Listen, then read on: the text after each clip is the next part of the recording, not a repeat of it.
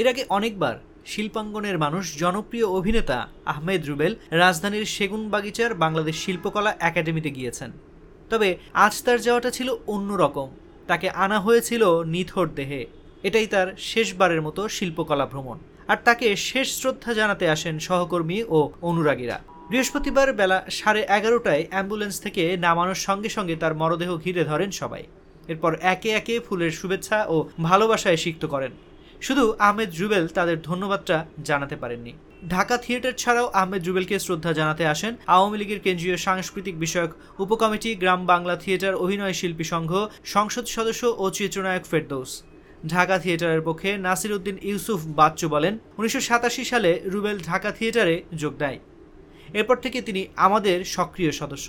আজকের এই শ্রদ্ধা নিবেদন শুধু ঢাকা থিয়েটারের নয়, বরং তাকে বিদায় জানাচ্ছে দেশের সকল থিয়েটার কর্মী। নির্মাতা মোরশেদুল ইসলাম বলেন, যতজন শেখ মুজিবের চরিত্রে অভিনয় করেছেন, আমার কাছে মনে হয় রুবেলই পারফেক্ট ছিল।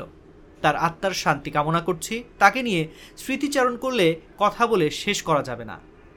আজ দুপুরে অভিনেতা আহমেদ রুবেলকে শেষ শ্রদ্ধা জানাবে চ্যানেল আই।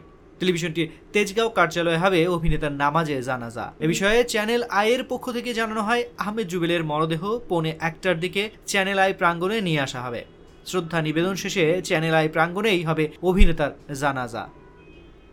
এরপর বৃক্ষমানব খ্যাত অভিনেতার মরদেহ নিয়ে যাওয়া হবে গাজীপুরে।